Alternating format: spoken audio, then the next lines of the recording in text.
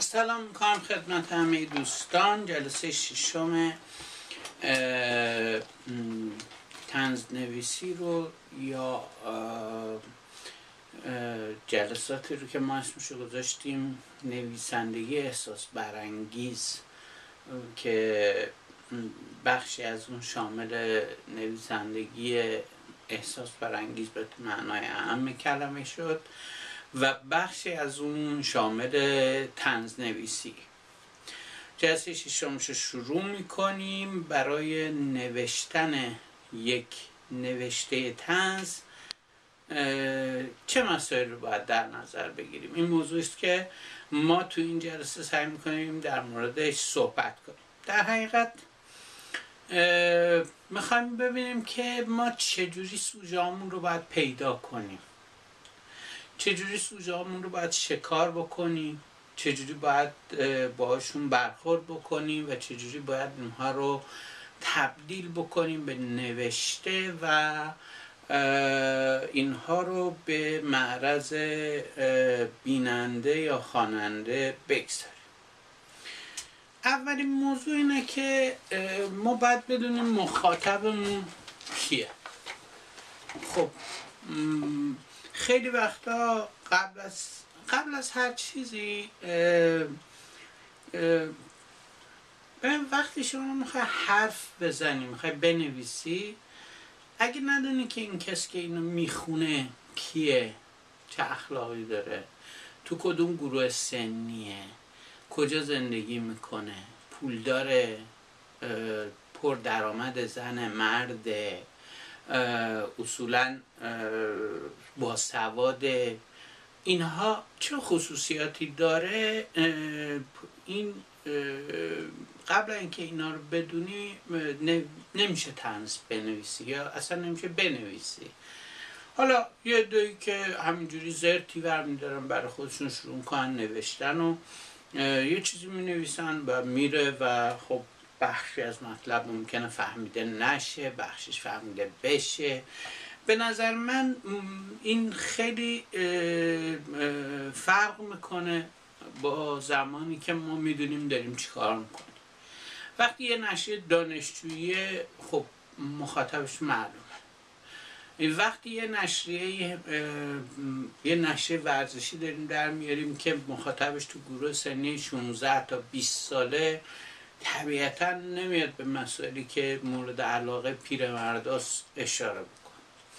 وقتی یه مجله خانواده منتشر میکنیم، خب نباید انتظار داشته باشیم که جوانای علاقه‌مند به سینما بیان اینو بخرن. به هر حال ما باید بدونیم که مخاطبمون کیه و برای کی داریم مینویسیم.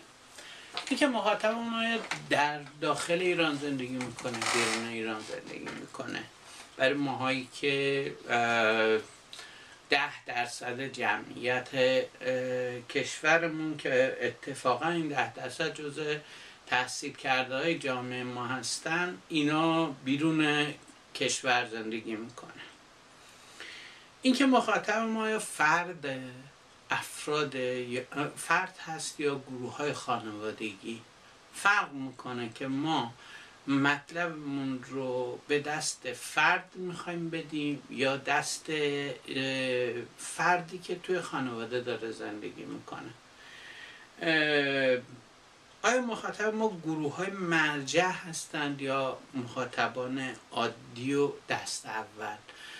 گروه های مرجع که میگم منظورم مثلا فرض کن سیاستمدارا. آیا ما میخوایم برای سیاستمدارا بنویسیم؟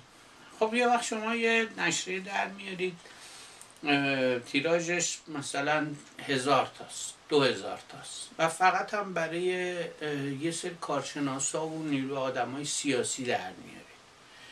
توی اون نشریه گرفتن جهت‌های پوپولیستی دیگه معنی نداره، یا گرفتن یعنی بازی هایی که با افکار عمومی باید بکنی دیگه اونجا معنی نداره. شما داری با یه آدم حرف میزنی که میدونن که جهتگیریشون چیه، میدونن که سیاستشون چیه، اونجا شما باید برید توی یه نگاه تحلیلی و با اون نگاه تحلیلی خودت برخورد کنی، یا در حقیقت معلوم باشه برات که چی کار داری میکنی. دایره یا در حقیقت این گروهی که مخاطبان ما توش هستند و خود ما احتمالاً مرکزش هستیم توی کدوم دایره است. مثلا ما یه وبلاگی داریم که 500 تا خواننده داره و از این 500 تا 300 تاش مثلا معتاد به بنده شدن و هر روز باید نوشته منو بخونن یا مطلب من رو ببینن. یا یه هفته نامه داریم با 5000 تا تیراژ، یا یه وبسایت داریم با 50000 تا کاربر روزانه، یا یه تلویزیون داریم با 500000 تا بیننده.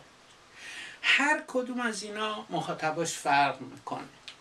مثلا این موقعی بحث این بود که در ایران میگفتن که خب یعنی مثلا یه چیزی 10 سال پیش که تیراژ مجله هفته نامه مثلا 20 تا 50,000 تاست، تیراژ روزنامه 100,000 تاست، تیراژ تلویزیون 20 میلیون تاست. خب شما وقتی که برای 5,000 نفر یا 10,000 نفر یا 20,000 نفر میخواید حرف بزنید، طبیعتا زبانتون فرق میکنه تا زمانی که دارید برای 100,000 نفر حرف میزنید یا برای 20 میلیون نفر حرف میزنید، 5 میلیون نفر حرف میزنید. انتخاب کلمه، انتخاب نحوه نگاه، اصلا انتخاب به اصطلاح سطح مطلب. شما مثلا توی تلویزیونی که قرار 50 میلیون ببیننش نمیتونی یه طنز روشن فکری بذاری، کمان که اگر یه طنز سبک سطحی عامیانه احمقانه ساده انگارانه رو بیای مثلا توی مجله روشن فکرانه بذاری، خب ایش که خوشش نمیاد، نمیخونه. تا هفته دوم سوم میگن این آشغالا چیه ورش دارید بذاریدش کنار. به نظر من اولین کاری که یه طنز نویس باید بکنه اینه که بفهمه که با کی داره حرف میزنه، مخاطبش کیه و چه ویژگی هایی داره. انتخاب سوژه‌ای که در اون دعواهای گروه‌های اپوزیسیون بیرون کشور توش مطرحه، برای مردمی که اصلا اطلاعی از این دعوا نداره. بنابراین ما باید بدونیم که داریم با کی درباره چی حرف میزنیم. مثلا اگر یه کسی بره استنداپ کمدی مثلا برگزار کنه توی لس آنجلس با فرهنگ داخل ایران، با اصطلاحات فرهنگ داخل ایران، ممکنه اونجا کسی نفهمه. ممکنه 20%. من رفته بودم تو کلن یه استنداپ کمدی داشتم، یکی از خانم‌ها اومد به من گفت آقا نبوی خیلی حرفات با مزه بود، 40% شو من نفهمیدم چی میگی. از طرف دیگه ما باید ریتم خواننده رو بدونیم. آیا خواننده ای که مثلا فرض کنید در دوره اینترنت داره زندگی میکنه و این 5 دقیقه وقت داره برای خوندن مطلب ما براش باید چقدر مطلب بنویسیم؟ من نمیتونم برای کسی که 5 دقیقه وقت داره برای خوندن مطلب من 3000 کلام مطلب بنویسم که 30 دقیقه وقت باید بگذاره براش. در نتیجه اون مطلب رو میاد یه مرور میکنه میره. خب من باید اینو بیارم بکنم مثلا 600 کلمه، 1000 کلمه نهایتش. برای همین به نظر من اولین مسئله اینه که ما باید بفهمیم که مخاطبمون کیه و این خصوصیات رو در موردش پیدا کنیم. دومین موضوع اینه که سوژه ما چیه، ما داریم راجع به چی حرف میزنیم. یکی از مهمترین چیزهایی که موضوعاتی که یه طنزنویس باش سر کار داره اینه که شکار سوژه است. سوژه من چیه؟ این سوژه از کجا میاد؟ و من با فرض نوشتن در فضای سیاسی الان دارم با شما حرف میزنم. گاهی اوقات یافتن سوژه بیش از نیمی از مشکل رو حل میکنه. اینکه شما پیدا کنید که راجع به چی باید حرف بزنید. من برای خودم این که دارم میگم بیشتر شاید تجربه های شخصی منه. اینکه بتونیم سوژه مناسب رو پیدا بکنیم بعد به این برمیگرده به جستجویی که ما برای دیدن وضعیت به اصطلاح انجام میدیم. منبع اصلی ما برای شکار سوژه ها و به اصطلاح اون چیزایی که میخوایم راجبشون بنویسیم نشریات و منابع خبری و خبرگزاری هست. یعنی در حقیقت ما خب ممکنه خیلی همون تو خیابون بریم بگردیم و تو جامعه رفت و آمد بکنیم و تو جامعه اطلاعات به اصطلاح انگیزه پیدا کنیم، ولی سوژه های ما تو خیابونان نیستن. یه وقتایی ممکنه مثلا توی یه تاکسی یه کسی یه چیزی بگه و ما باش مواجه بشیم، ولی واقعیت اینه که سوژه ها اصلا توی تاکسی و توی خیابون نیست. سوژه ها توی خبره. یعنی سوژه ها رو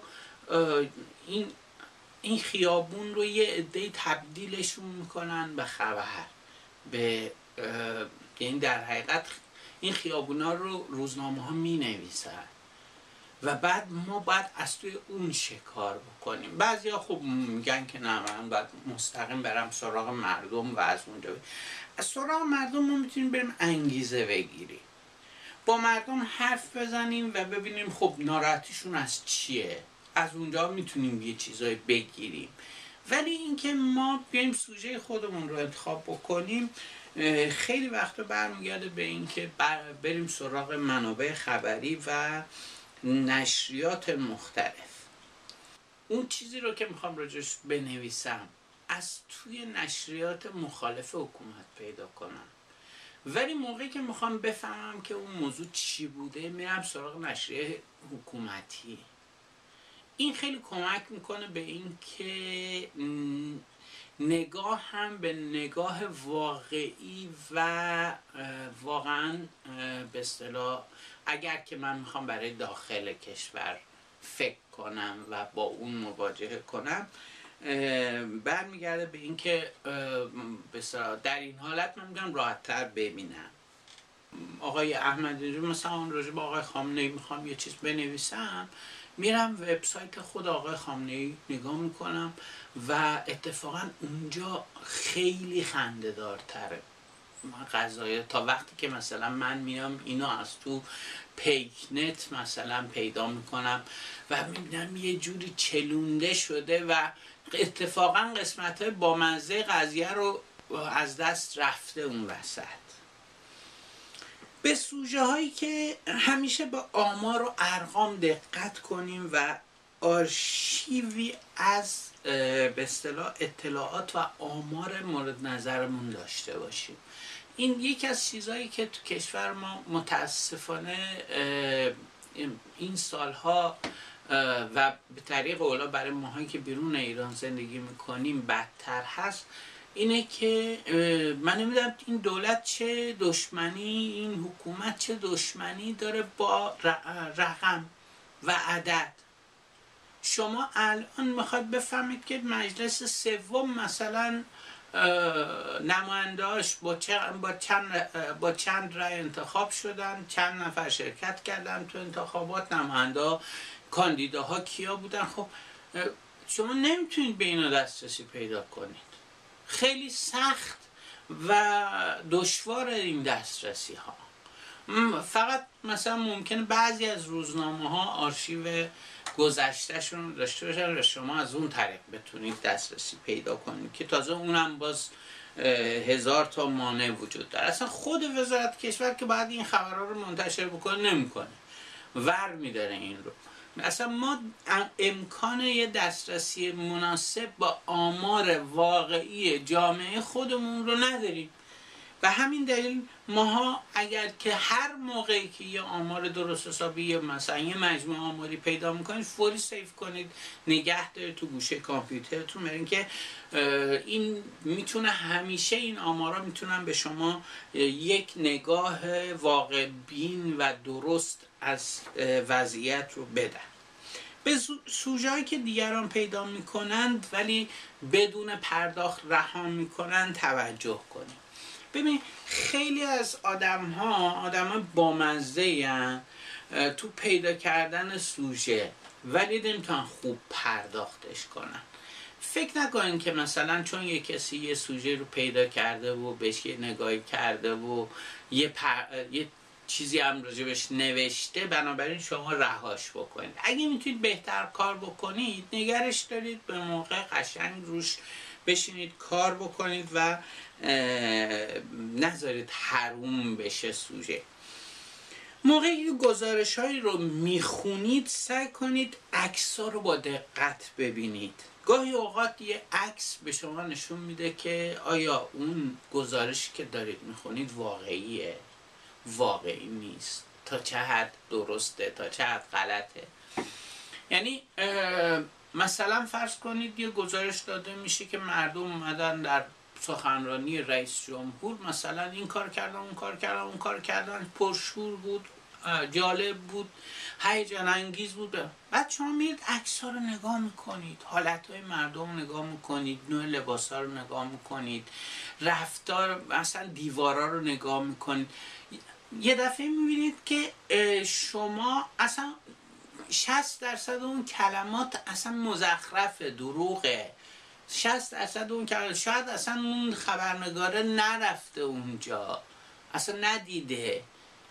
اون هم اگر قراره که با قلم از 3-4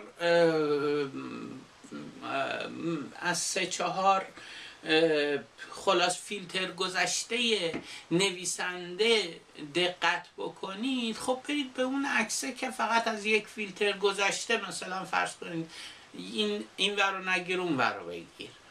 این شاید به شما اطلاعات خیلی خوبی رو بده.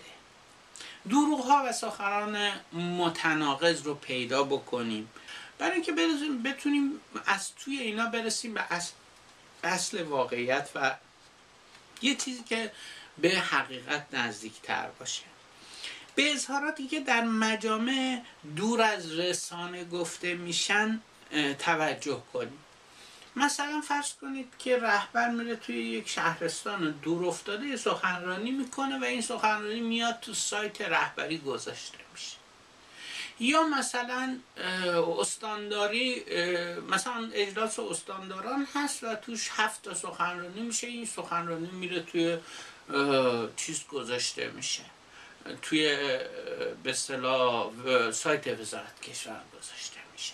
یا مثلا مجمع ایرانیان تشکیل میشه و یه وبسایتی میزنه و تو این وبسایت مثلا یه سری چیزا نوشته میشه. گاهی وقتا تو کامنت های اینها میتونید شما خیلی از سوژه‌هاتون رو پیدا کنید. سوژه اینا به اصطلاح مسائلی است که به نظرم راه‌هایی است یا روش‌هایی است برای اینکه بتونیم دقیق‌تر و جزئی‌تر و ریزتر ببینیم. ببین خوندن سرتیتر خبرها، ببین مثلا این بالاترین یه جورایی ذهن ماها رو فاسد کرده. سایت بالاترین باعث شده که ما فقط مثلا صفحه اول بالاترین که بری فقط 3 تا موضوعه. یعنی در حقیقت یه جوری انگار که مثلا شما به جای اینکه 200 تا اتفاقی رو که افتاده ببینید، یه سری آدم رو دارید میبینید که این 3-4 تا آدم شبیه هم هستن، شبیه هم فکر میکنن، در مجموع هم توی یه گروه 200 300 400 500 هزار نفری، مثلا 400 500 600 700 فوقش هزار نفری خلاصه میشن و تموم میشه میره. واقعیت این نیست صرفا. یک دانشمند فرانسوی، جامعه شناس فرانسوی، یک کتابی داره راجع به روش تحقیق در علوم اجتماعی، میگه که گاهی وقتا یک کسی میره بالای کوه، یه تعداد سنگ برمیداره میاره، به شما میگه که این کوه جنسش از این سنگاست، در حالی که اون سنگاییه که خودش خوشش اومده بوده ورداشته. شما هم هیچ راهی ندارید بهش بگید که نه این نیست. به نظر من اول اینکه این سوژه ها رو با این دقت ها سعی کنیم انتخاب بکنیم و نکته بعدی هم این که سوژه‌مون رو تغییر کنیم. این تو نوشتن تاکید خواهم کرد که ما وقتی که یک سوژه رو پیدا میکنیم اینو چجوری تغییر بکنیم. مثلا فرض کنید من بارها سوژه های مختلفی رو درست کردم و تعقیب کردم. مثلا داستان آقای حسنی، داستان مثلا نماینده مردم دزفول در مجلس، این رو مثلا من خب یه موقعی نماینده دزفول یه حرفی زده بود راجع به این که روزنامه‌های دوم خردادی از آمریکا پول میگیرن. خب من یه بار اومدم یه چیز زدم، یه چک زدم از بیل کلینتون برای روزنامه دوم خردادی. پس فرداش گزارشی نوشتم که بله اینا انقدر پول دادن. بعد انقدر این قضیه رو نوشتم تا این دیگه یارو رفت اصلا دیگه تا حرف میزد همه میخندیدن دیگه. آخرش دیگه یه جایی بود که دیگه هیچی دیگه می نوشتم، مثلا نماینده دزفول باز هم حرف زد، دیگه نمی نوشتم چی گفت. نکته سوم که چه فرمی برای چه سوژه‌ای مناسبه. یه نکته هم بهتون بگم که پیدا کردن سوژه ها کار دشواری نیست. اگه میخواید یه ذره نظم داشته باشید، مثلا سعی کنید دفتر سررسید خیلی معمولی طبیعی از این چیزایی که مثلا فرض کنید تو همین اندازه وزیری خوبه. توی این شما میتونید قشنگ به اصطلاح موضوعاتتون رو، سوژه‌هاتون رو یادداشت بکنید، طبق مثلا تو هر روزی چه چیزایی رو به اصطلاح به ذهنتون رسیده و به اونا مراجعه بکنید. نکته سوم این که از چه فرمی به سوژه باید نگاه بکنیم. مهمترین کار برای پرداختن یک سوژه یافتن یه زاویه دید خوبه. گاهی وقتا زاویه دید مناسب سوژه رو وقتی ما پیدا میکنیم اون وقت هست که فرم به ما نزدیک میشه. آیا من باید برای این سوژه شعر بگم یا باید براش یه مصاحبه بنویسم یا اینکه باید به صورت خبر گزارش طنز کار بکنم یا اینکه باید مثلا به صورت 4 جوابی درش بیارم یا چیکار باید بکنم. گاهی اوقات وقتی کسی دروغ بزرگی رو میگه ما باید همونو اقراق بکنیم و ادامه بدیم. یه جوری نزدیک میشه به گروتسک. مثلا اینکه دروغای خیلی گنده یک کسی میگه و ما سعی میکنیم این دروغه رو ادامهش بدیم و یعنی یه جوری بشه که بین این وهم و تخیل و توهم و واقعیت مرزا برداشته بشه.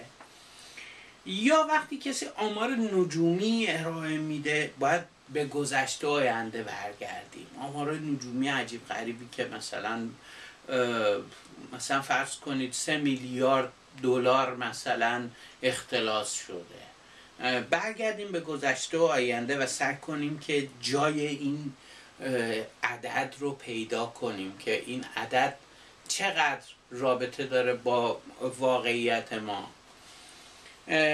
یافتن فرم معمولا از طریق درک شخصی سوژه میسر میشه. سوژه رو برای اینکه شخصا درک بکنیم، برای اینکه به نظر من میاد که ما باید سوژه رو از آن خودمون کرده باشیم.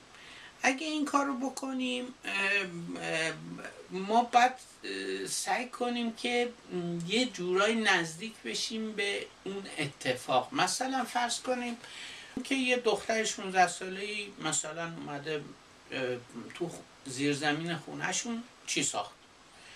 یه خانم دبیری چند وقت پیش با من تماس گرفت که آقای فلانی، ما در مدرسه‌مون یک دختر بچه 16 ساله کلاس سوم دبیرستان رشته ریاضی فیزیک اومده میگه خانم دبیر من تو خونمون انرژی هسته‌ای رو کشف کردم. خب به نظر ما باید بریم خودمونو بذاریم جای احمدی نژاد و جای اون، بریم تو اون مسجده و تصور کنیم که مثلا من اونجا هستم. اینجوری شاید خیلی وقتا راحت‌تر بتونیم بفهمیم که این چجوری. خب طبیعیه که این آدم نمیتونه اگر بره سر کلاسش توی دانشکده مثلا تو دانشکده بخواد درس بده، خب این حرفا که نمیزنه که. خب بالاخره دیوونه که نیست، ممکنه خل و چل باشه ولی دیوونه نیست این آدم. خب یا بره تو سازمان ملل مثلا یه همچه حرفی رو هیچ وقت نمیزنه. یه جورایی سعی کنیم خودمون رو جای اون آدم جاه طلب یا اون آدم دروغگو یا آدم ساده‌لوح یا اون آدم دیکتاتور یا حتی اون آدم عضو گروه فشار قرار بدیم تا بتونیم درک بکنیم اون سوژه رو و اونجا فرم مناسب رو پیدا میکنیم. توجه بکنیم که اون چیزی که طنز خوب رو ایجاد میکنه سوژه مناسب نیست.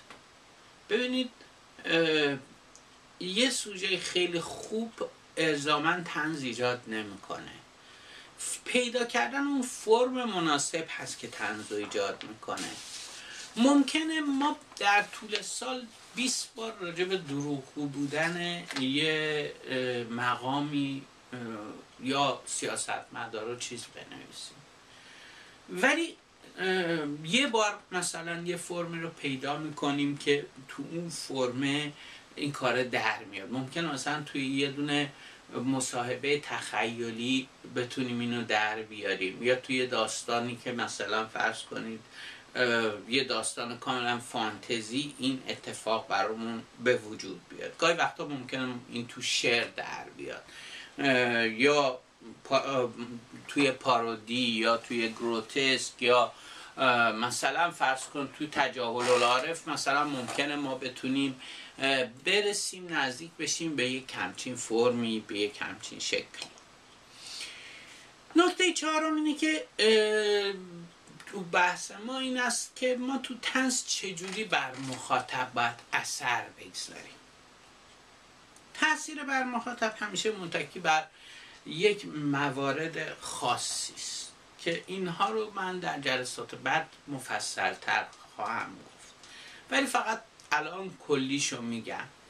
یکی اینکه علیه افکار عمومی موضع نگیرید. وقتی که علیه افکار عمومی موضع میگیرید افکار عمومی مقاومت میکنن در مقابل چیزی که شما دارید میگید. به افکار عمومی هم نباید باج بدید، برای اینکه از اون بعد میفهمن که شما یک کسی هستید مثل خودشون، بنابراین دیگه بر چی باید بیان شما رو بخونن. از فرم مطلوب افکار عمومی استفاده کنید و با اونا همراهی کنید و باورشون رو مورد سوال قرار بدید، بدون اینکه یه کاری بکنید که آدم‌ها احساس کنن بهشون توهین شده. نباید به شکلی حرف بزنید که آدم‌ها احساس کنن بهشون توهین شده. به مردم بگید مثلا یه مش ترسو، یه مش احمق، یه مش بیشور. اصلا واحد مردم رو نباید بگید مشت.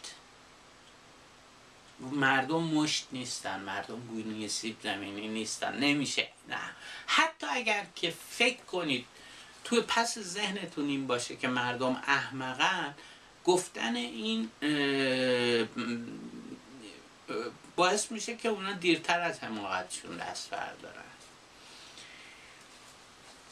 اگر یک جایی یک چیزی رو احساس کردید که نفهمیدید. مثلا فرض کنید شما تو پروسه کارتون یک واقعیتی رو نفهمیدید، بر اساس این نادانیتون هم شروع کردید موضع گرفتن و بر اساس این موضع گیری حرکت کردید. در یه جای فهمیدید که اشتباه کردید، تا اینجا اشتباه کردید. خب برگردید درستش کنید. گاهی وقتا سرعت واکنش نشون دادن از کیفیت واکنش تأثیر بیشتری داره. یعنی اینکه مثلا فرض کنید وقتی که آقای خامنه‌ای برمیگرده یک برخورد خیلی به اصطلاح تندی رو میکنه، شما هرچه سریعتر او رو به طنز بکشید باعث میشه که ضربه که او میزنه کمتر بشه و سوژه شما زودتر بشینه. گاهی وقتا سرعت واکنش حتی از کیفیت هم مهمتره. اگر شما امروز واکنش نشون بدید و واکنشتون یه کمی ضعیف باشه، ممکنه خیلی بهتر از این باشه که فردای واکنش خیلی خوب نشون بدید، برای اینکه فردا ممکن اصلا خونده نشید وقتی که دارید به اصطلاح ژورنالیستی نگاه میکنید. کیفیت روزنامه نگاری مورد نظرتونه. از طرف دیگه یکی از چیزهایی که به نظر من میاد که باید سعی کنید که از این طریق بر مخاطبتون اثر بگذارید، یکی از راه‌های اثر گذاشتن بر مخاطب اینه که ما سعی کنیم واژه‌های ایدئولوژیکی رو نابود بکنیم. واژه‌های ایدئولوژیکی مانع تفاهم، مانع مفاهمه میشه.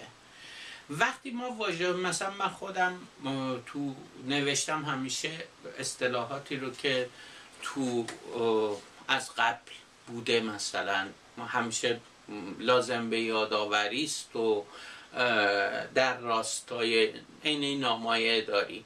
ببین اینا واژه‌های ایدئولوژیکی معمولا میان یه نوع ترسی رو نهادینه میکنن، ترسی رو که در قالب واژه و کلمه نشونده شده.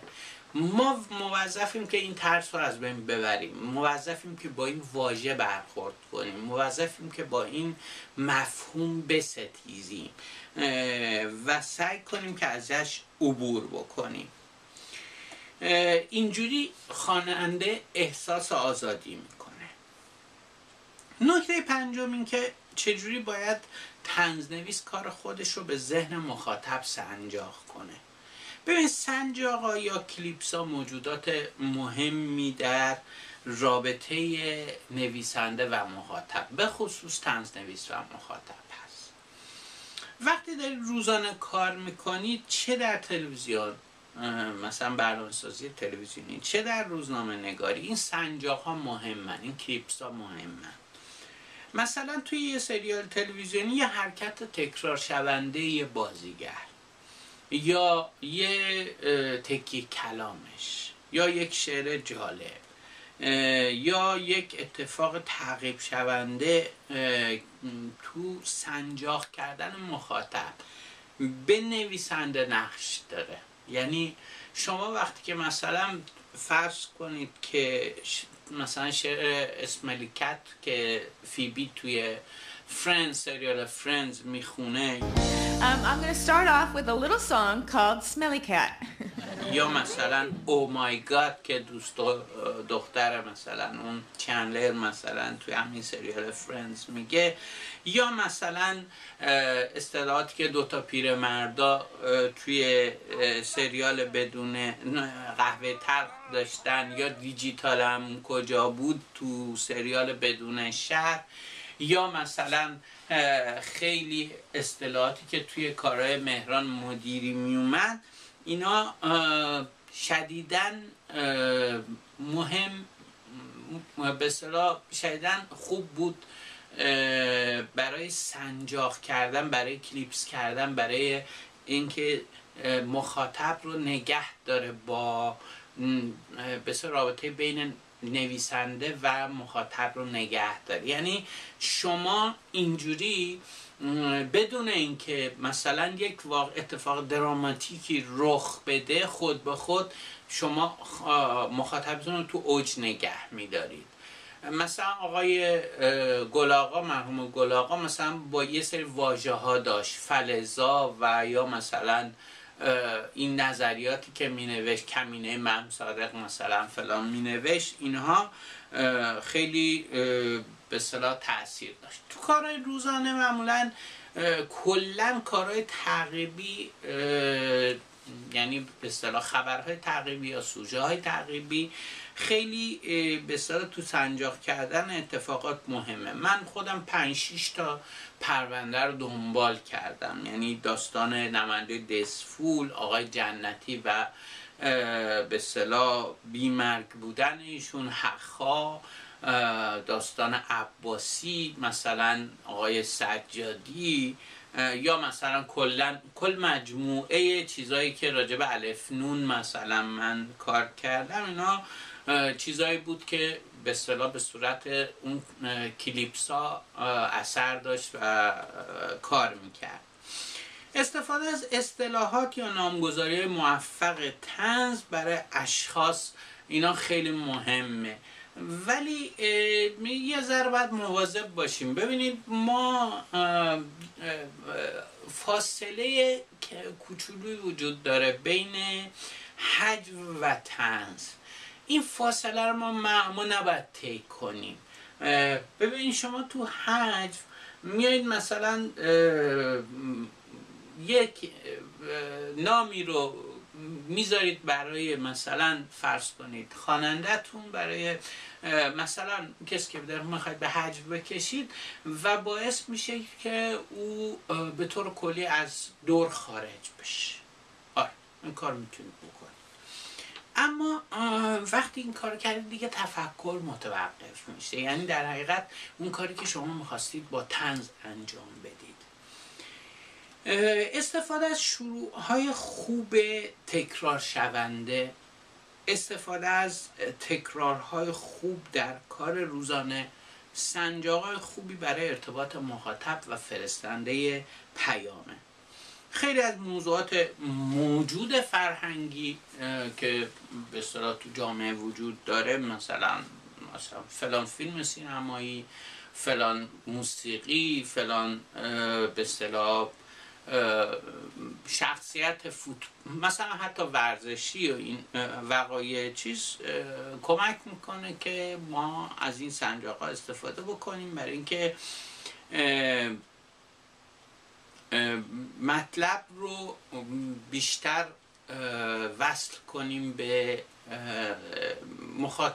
مخاطب و نویسنده رو به هم نزدیک بکنیم و بچسبونیم. نکته بعدی در نوشتن طنز، استفاده از داستان و عناصر داستان در طنز نویسی است.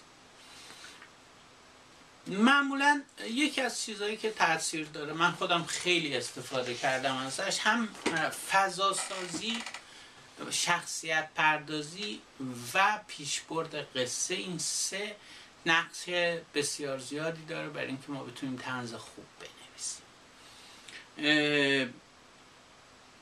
با این کار میتونید مخاطبتون رو به دنبال نوشته‌تون بکشونید. یعنی اینکه اگر شما بیاید منوچهر متکی رو به عنوان یه آدمی که مثلا من اسمش رو گذاشته بودم منوچ، مثلا منوچ یه آدمی که فقط کارش اینه که نامه ببره بیاره، وزیر خارجه است ولی هیچ خبری نداره که مثلا چه اتفاقاتی داره میفته. شما اگه بیایید شخصیت منوچ رو بپردازید، خود به خود ببینید یادتون باشه شما یه طنز 1000 کلمه‌ای میخواید بنویسید، فرصت ندارید شخصیت پردازی بکنید، مثل داستان کوتاه میمونه، فرصت فضا سازی هم ندارید. هر چی بتونید این کارا رو کرده باشید قبلا، امکان پیشرفت داستانتون و قصتون بیشتر میشه. از عناصر داستان نویسی استفاده کنید. نکته هفتم نحوه استفاده از ریتم و شعر در طنزنویسیه. خیلی از بچه‌هایی که طنزنویس هستن خب شاعر نیستن، بعضیاشون شاعر هستن و معمولا خیلی خوبم استفاده میکنن. مثلا آدمایی مثل عمران صلاحی که هم طنز خوب مینوشت هم شاعر خیلی خوبی بود، یا آدمی مثل جواد مجابی که هم طنزنویس خوبی هم شاعر خوبی، یا ابوالفضل ضروری نصرآباد، یا تقریبا 7-8 نفر، حتی صابری، کیومرث صابری هم نویسنده بسیار خوبی بود و شعرم حالا شاعر طنز نبود ولی بلد بود شعر خوب، بلد بود شعر گفتن رو. به نظر من شعر خیلی برای ما ایران فارسی زبان ها که در حقیقت زبانمون فرصت های شعری خیلی زیادی داره، هم برای ساختن ایماژ هم برای ایجاد ضرباهنگ. این به اصطلاح چیز خوبیه، میتونیم ازش استفاده بکنیم و اصولا ریتم و وزن باعث میشه که متن در ذهن ماندگار بشه. هشتمین نکته‌ای که در نوشته باید رعایت بکنید اینه که آغاز نوشته طنز با اشکال مختلفی میتونه باشه. یعنی آغاز نوشته به نظرم خیلی مهمه. گاهی وقتا ما با کوبنده حرکت میکنیم، یعنی خیلی سریع میریم در رو باز میکنیم، وارد میشیم، حرفمون رو میزنیم. گاهی وقتا حاشیه روی میکنیم، یعنی مثلا از اول نوشته ما داریم حاشیه روی میکنیم تا آخرش و هی اشاره میکنیم به اینکه میخوایم یه چیزی رو بگیم و نمیگیم. گاهی وقتا با یک شروع تکراری هی وارد میشیم. هر کدوم از اینا هم یک دلیل و فلسفه‌ای داره. اگر ما بر اساس اون دلیل و فلسفه حرکت بکنیم قطعا میتونیم به متن خوبی برسیم. بدنه نوشته طنز، نهمین موضوعی که می‌خواستم بگم، بدنه نوشته طنز رو به نظر من ما باید تنظیم کنیم قبل از اینکه بشینیم بنویسیم. همینجوری نیست. ببین لطفاً از کلمون بکنیم بیرون که ما قلممون رو میگذاریم و مینویسیم. خب همین میشه که برمی‌داریم مینویسیم، بعد نگاه میکنیم میگیم اگه این کار کرده بودم چقدر بهتر. خب قبلش این رو باید بشینیم فهرست موضوعی بکنیم، به قول فرنگی آوتلاین بکنیم، در بیایم یه بار تو ذهنمون بگیمش، بعد شروع کنیم به پیش رفتن. شما باید وقتی میخواید بنویسید باید موقع نوشتن حتی الامکان ساختمانتون رو بسازید. باید فکر کنید راجع به این. باید سعی کنید که این ساختمانی رو که دارید مثلا فرض کنید میسازید، با این آغاز، با این پایان، با این بدنه اطلاعات رو توش توضیح بکنید. یک به اصطلاح سعی کنید که این یک منطقهایی رو داشته باشه، داستان آروم آروم منطقی پیش بره و تا پایان هم با کشش باشه. اون چیزی که مهمه اینه که نوشته شما یک نفس خونده بشه و اجازه بدید که خواننده‌تون به راحتی متن رو پیش بره. اجازه فکر کردن هم بدیم بهش. بذارید که خواننده هضم بکنه این چیزی رو که شما تولید کردید، نوشتید و دارید بهش میدید. نکته دهم پایان بندی نوشته‌های طنزه. پایان بندی ها به شکل‌های مختلف میتونه صورت بگیره. پایان بندی الا کلنگی نوعی از پایان بندی هاست که این رو قبلا در فکر کنم در مورد فیلم برباد رفته مثال زدم. زمانی که اسکارلت اوهارا برمیگرده وقتی که رتواتلر او رو رها میکنه و میره، برمیگرده نگاه میکنه به دوربین و میگه که فردا هم روز دیگری است. یعنی اینکه در حقیقت فیلم دوباره برمیگرده، یعنی بیننده فیلم دوباره برمیگرده به اول داستان. اینجا خب شما موفق شدید که یک خواننده مجدد برای خودتون درست کنید. خواننده اثر فرهنگی گاهی وقتا 2 برابر نمیشه، بلکه یک خواننده 2 بار اون رو میخونه. این نشان دهنده تأثیر بیشتر هست، نشان دهنده این هست که شما تونستید موفق شدید که به اصطلاح تعمیق بکنید کارتون رو. یه پایان‌بندی های مبهم به خواننده اجازه فکر کردن میده. گاهی وقتا ما لازمه که این کار رو بکنیم. من تو نوشتم به اسم یک جام زهر سعی کردم این کار رو بکنم.